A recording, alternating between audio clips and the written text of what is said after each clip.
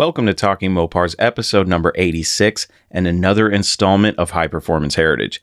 This is going to be the story behind the 1968 Dodge Super Bee, and to be honest, there's not much behind the story. So let's go ahead and get this show on the road. Without further ado, if you are a Mopar enthusiast, then you are in the right place. Don't go anywhere. You're tuned into the best Mopar enthusiast-driven podcast on planet Earth, and I am your host, Chris Albrecht, better known as the Mopar Hunter, and this is Talking Mopars, High Performance Heritage.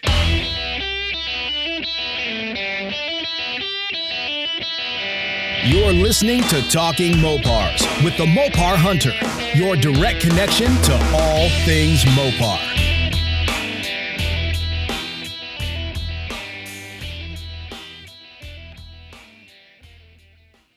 All right, folks, this is where Project Car of the Week would usually be inserted, but I thought we'd do something interesting this week. My dad brought me a box of old car magazines because he knows I collect them, and he was trying to offload some, so I took them.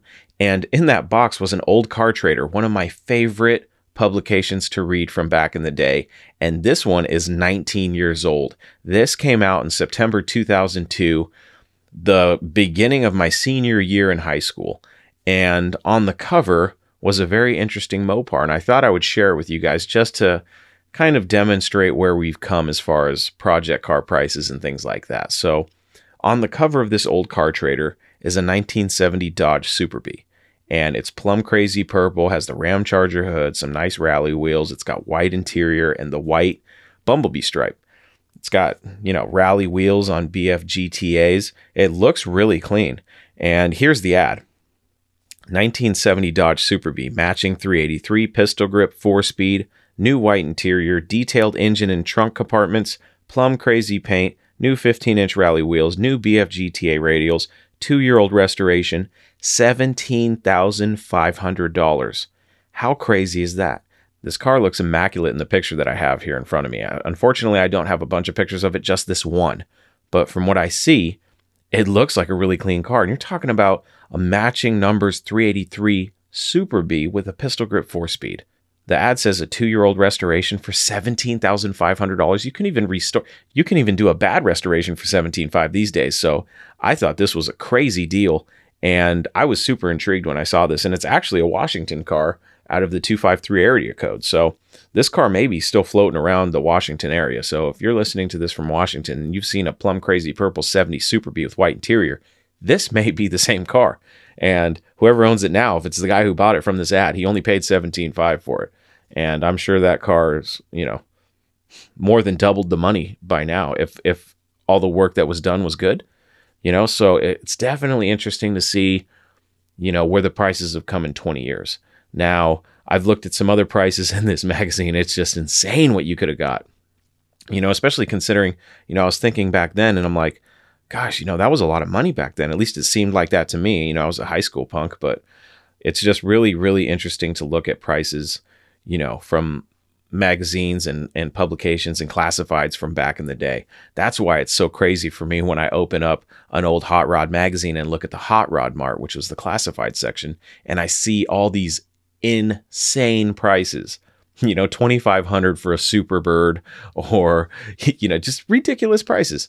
And it goes to show that everything appreciates in value when it comes to Mopars. At least that's what it seems like to me. I mean, tell me I'm wrong, please. But from what I've seen, all these old prices, they always come up. So when people are talking about these project cars, this is a good point. I'm looking at Chargers that are complete rot boxes for $20,000. And here on the cover of this old Car Trader, I'm looking at a beautiful 1970 Super Bee that I would have no problems taking to a show and entering into a show for $17,500. So that's how crazy prices have gotten. But have prices really gotten that crazy, or are these cars just harder to find? And, it's slim pickings out there. I think it's a combination of the two, but that's why I say if you find a good deal nowadays, you better snatch that sucker up, because, it's almost, actually, it's not almost, it is an investment. So keep that in mind when you look at these cars that you see decent deals on. If you can find a 68 to 70 Charger, even a project for less than $10,000, that's pretty solid. I know there's a lot of money that needs to get put into that car to restore it, or to get it back to roadworthy condition. But gosh, it's almost it's almost an investment. You know what I mean? You may put 20 grand into it, but 20 plus 10 is 30. So if you can get it on the road for 30, in this market, this crazy market, it's almost worth it, folks. So that, I don't want to call it Project Car of the Week, but we're just going to call it Mopar of the Week. Mopar for sale of the week. So I just thought it was interesting, and I thought I'd share it with you guys. So that was Mopar ad of the week, and I'm not sure if I'm going to keep doing these, but I might do something like this in addition to Project Car of the Week. I don't know. I just thought this would be fun to talk about today. So yeah, 19 years ago, you could have gotten a restored Super Bee. I'm sure it's not completely correct, but it is a matching numbers car, with a pistol grip 4-speed for $17,500. Come on. That is a great deal. But that was Mopar for sale ad of the week, whatever you want to call it. I thought it was fun. Let's get into high performance parts.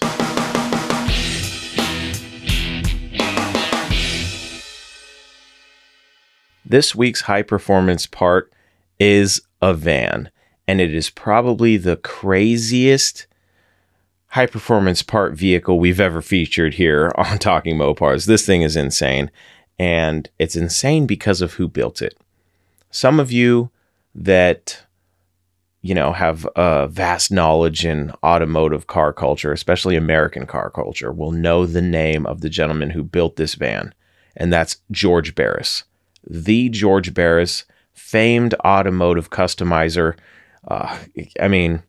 He's up there on the Mount Rushmore of automotive customizers, okay? George Barris. And if you don't know who George Barris is, do yourself a favor and go look the man up. His work is insane. And this van that he built, known as the Super Van, is out of this world. This thing is insane. It was built on the platform of a 1966 Dodge A108 Sportsman van. And the thing is absolutely bonkers. It's nuts. It's got solar panels, a crazy interior with a rotating friggin' bed. It's a super van on the side. It's insane. It's got old school mag wheels, and the thing is wild. It was actually in the movie Supervan. Okay, it was known in that movie as the Vandora, but it is widely known as the Supervan. The thing is just insane looking.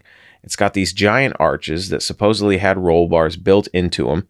It's got a sloping front windshield that actually lifts up in one piece to expose the whole front of the van. So to get in this thing, you could step in through the front if you really wanted to, but it's just insane. One of the side panels comes up, and it's basically a fish tank. It is crazy. And the rear window slopes too. So if you cut this van in half, it's like completely symmetrical. It's the craziest looking thing.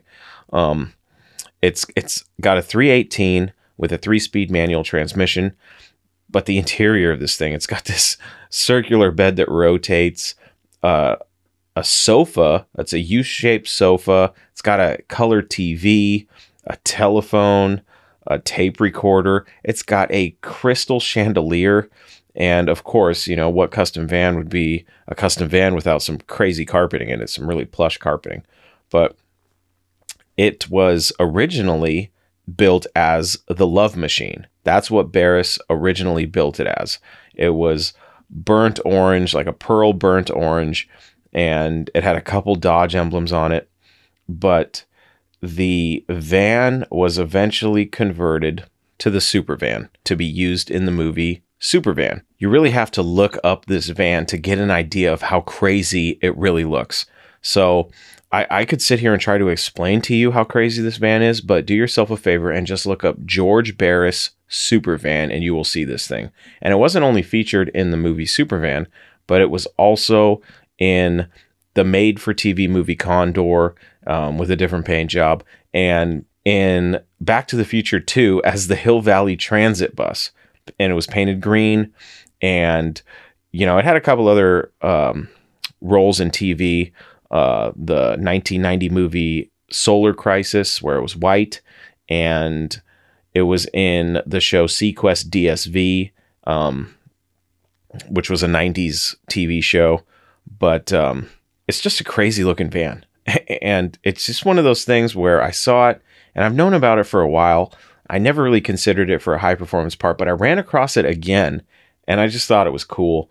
And I actually didn't even realize it was in Back to the Future 2. So I thought that was cool. And I thought that was worthy enough for a slot right here on High Performance Parts. It was restored in 2003 and brought back to its original Supervan appearance.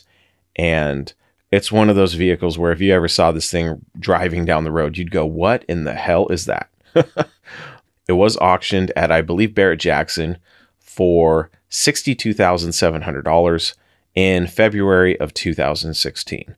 That was this week's high performance part, the 1966 Dodge A108 Supervan built by the world famous George Barris.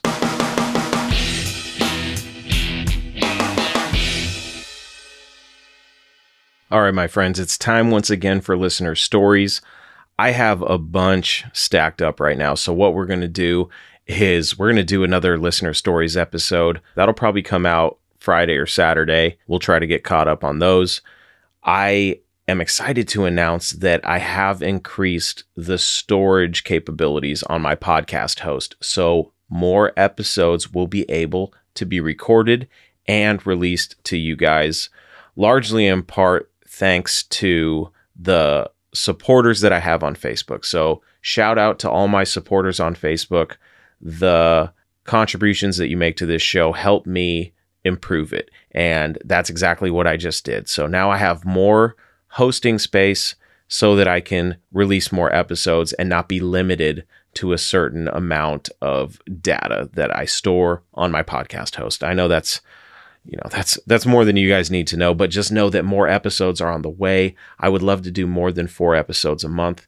And now I also have enough space to get caught up on the bonus episodes for my supporters. So those of you that support me through Facebook, thank you so much. I promise I will get caught up on all your bonus episodes. I owe you like 4, 5, we'll say 6.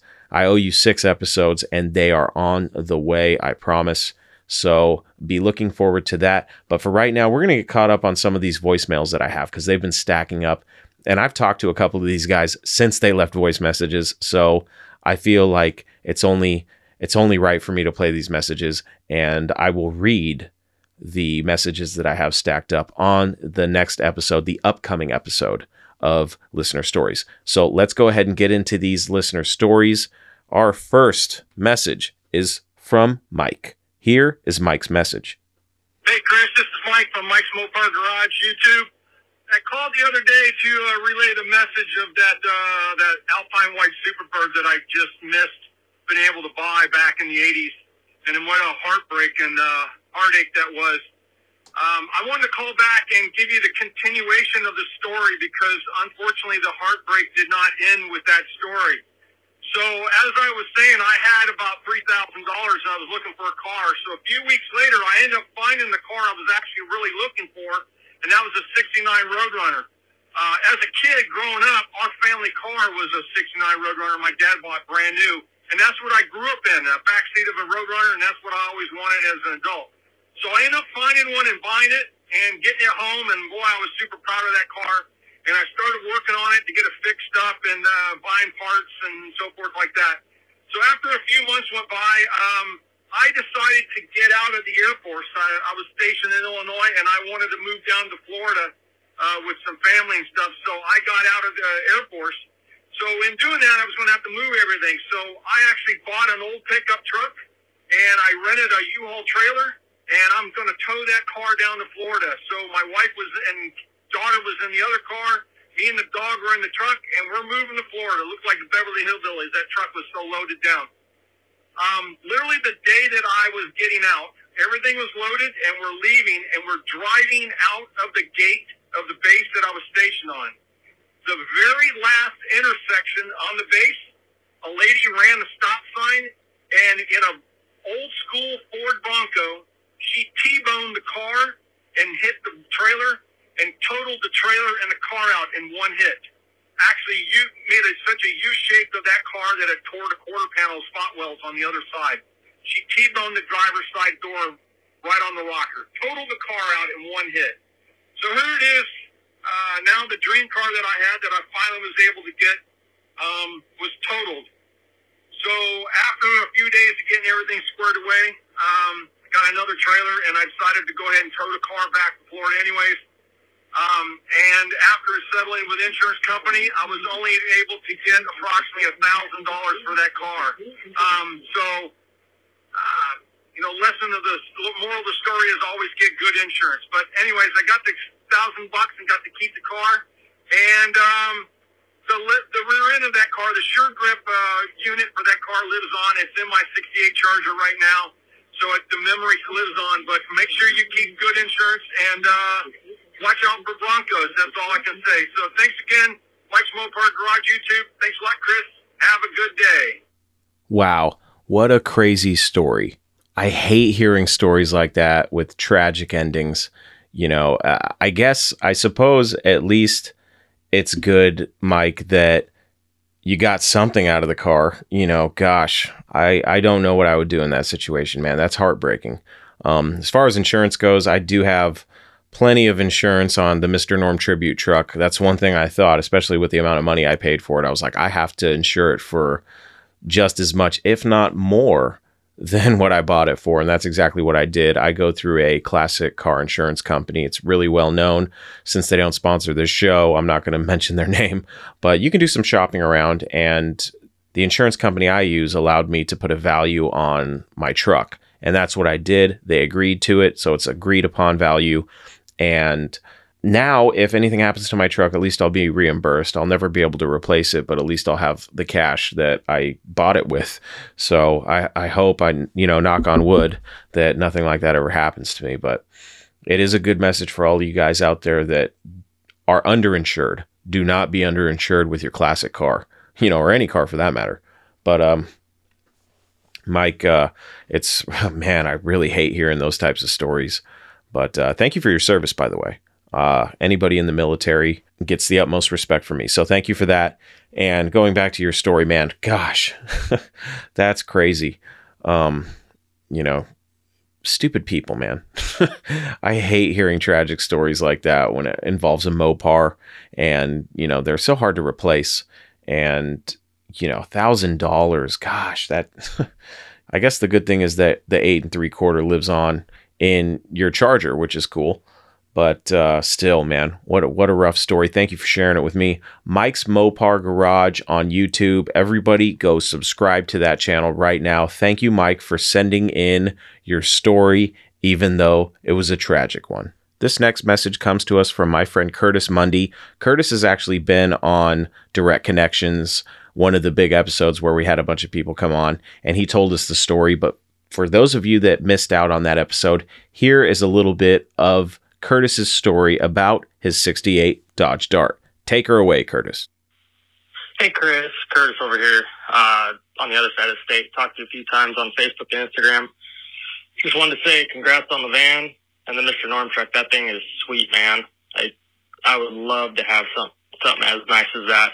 Just letting you know this little Mopar hunting story I'm doing this weekend.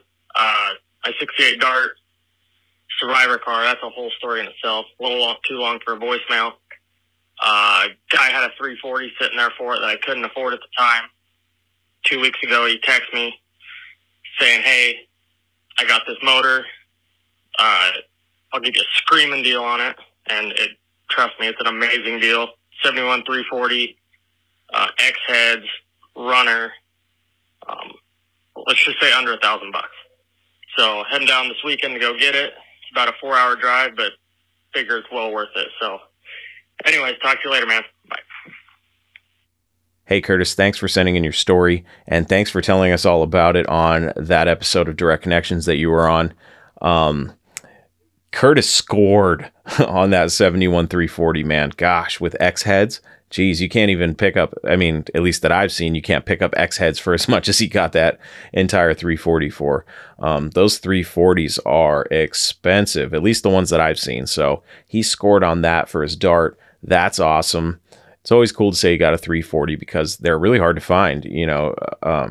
takeout 340s you just don't see too often. At least I don't. And usually when I do, I've seen blocks go for $1,000. It's insane.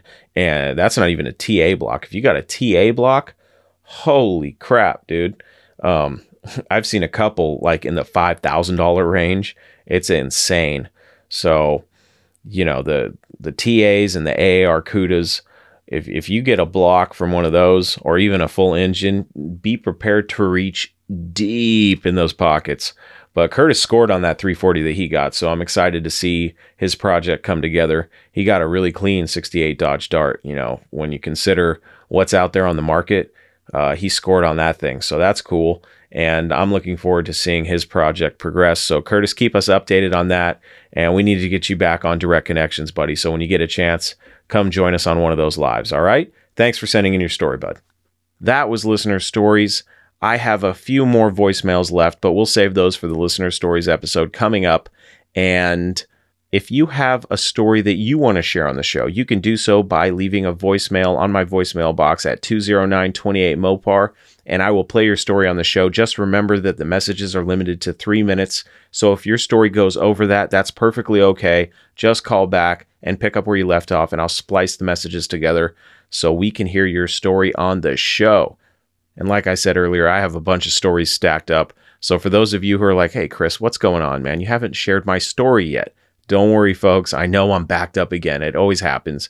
I just got carried away doing these live streams, and I've been neglecting the regular episodes of this show. I know that, and I can't wait. I'd love to do more High Performance Heritage episodes and all sorts of fun stuff like that, in addition to the live streams that I love doing so much. So we're going to get into all that stuff. It's going to be a ton of fun, and of course, something to look forward to from Talking Mopars. But now it's time to get into the short story of the Super Bee and how it came to be. So let's talk a little bit about the Dodge Super Bee.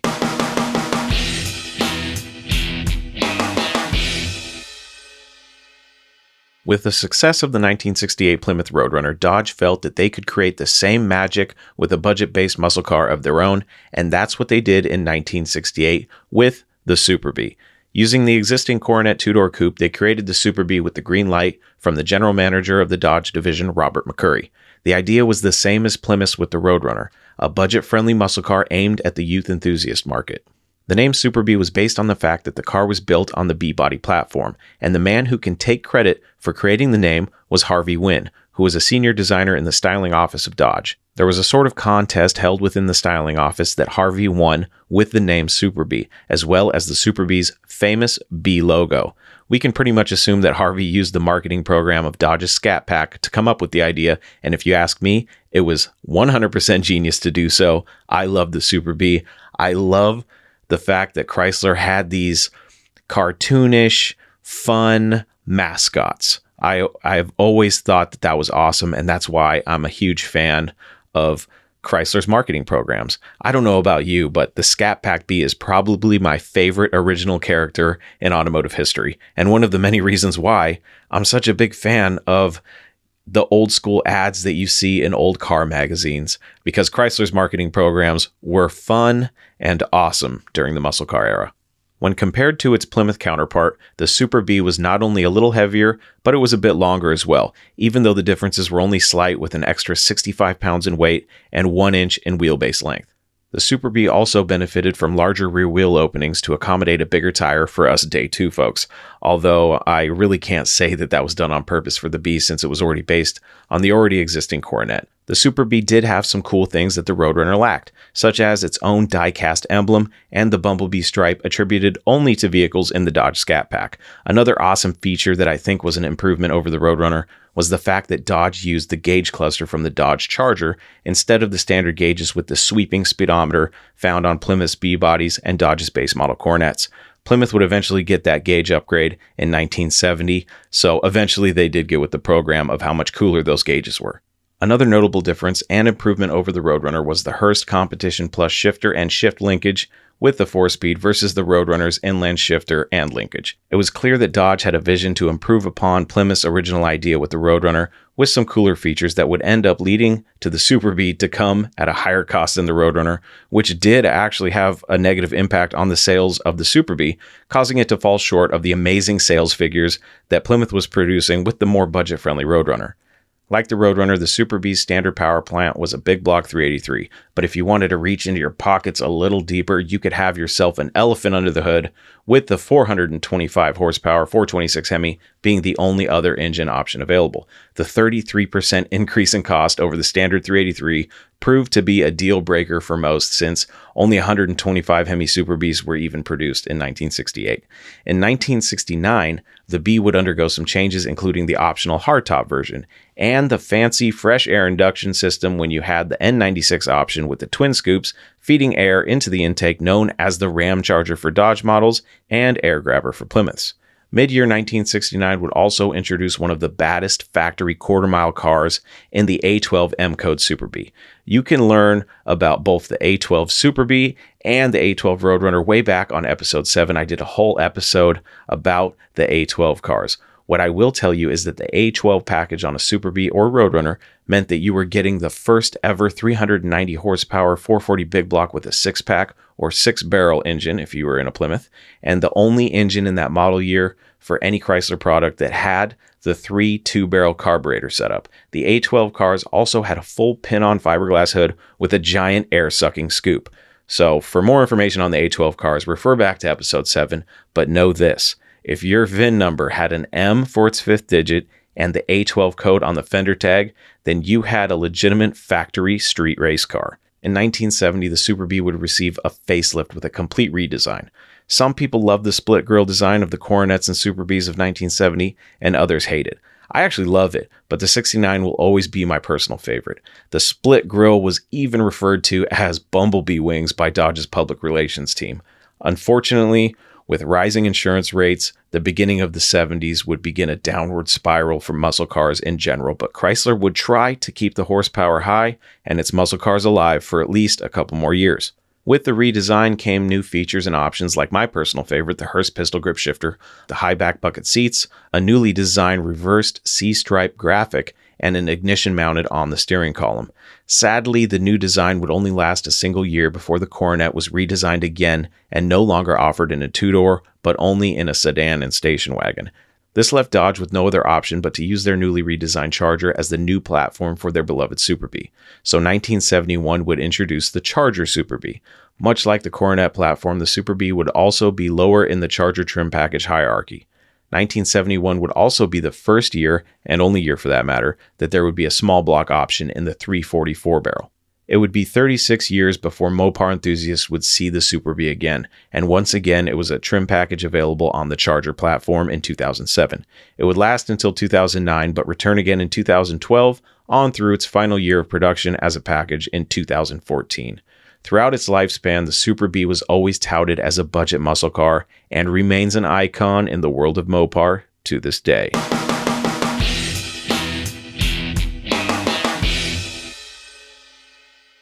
Folks, it feels so good to be back in the saddle covering Mopar's high-performance heritage.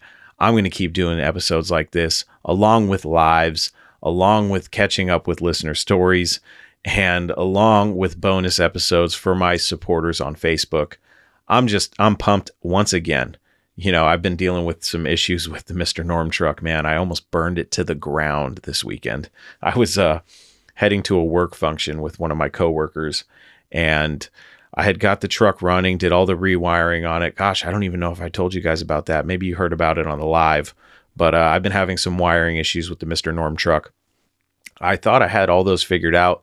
I put in a new stereo, and on my way to this work function with my coworker, we started smelling some electrical burning, right?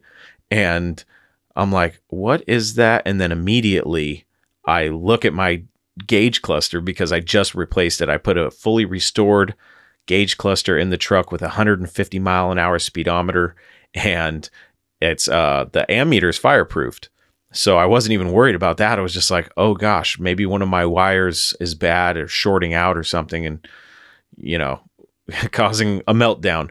Well, when I looked, I saw a bunch of smoke billowing out from behind my stereo. So I'm panicking, going, oh my God, I don't have water. I don't have a fire extinguisher, but I do have an emergency toolkit that I put together for this trip just in case. So I pull over and I frantically get my screwdriver and start unscrewing the trim bezel for the gauges so I can get to the deck. And the thing is still smoking. It's only getting worse.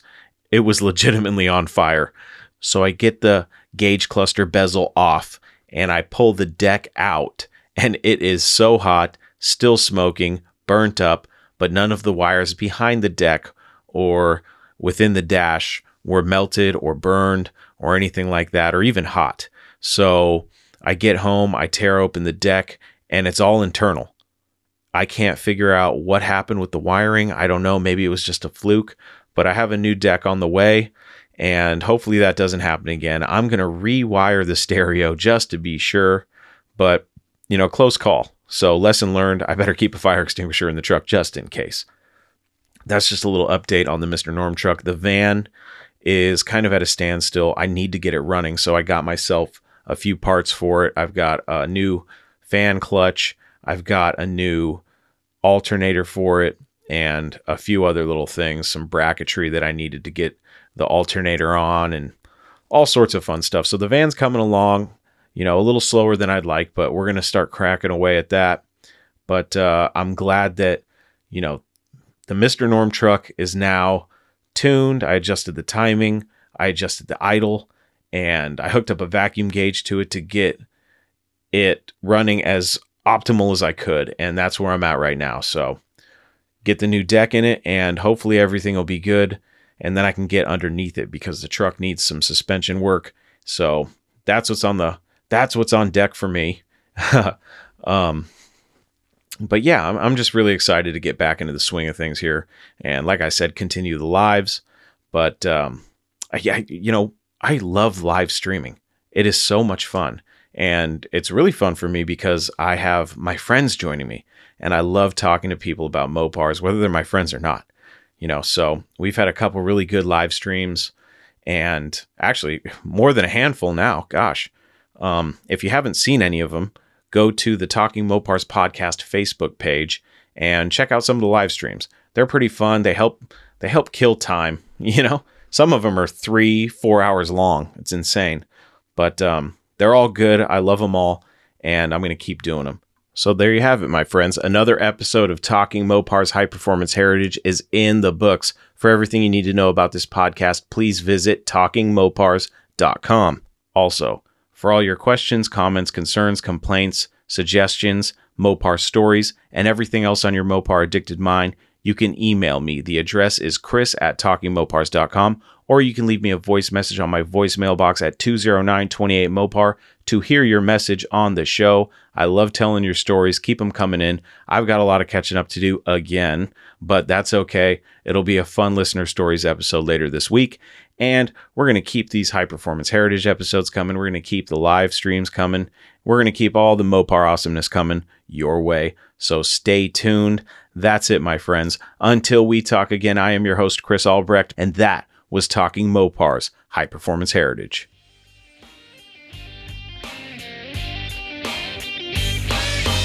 Thank you for listening to Talking Mopars, your direct connection to all things Mopar. Until next time, remember, no Mopar left behind.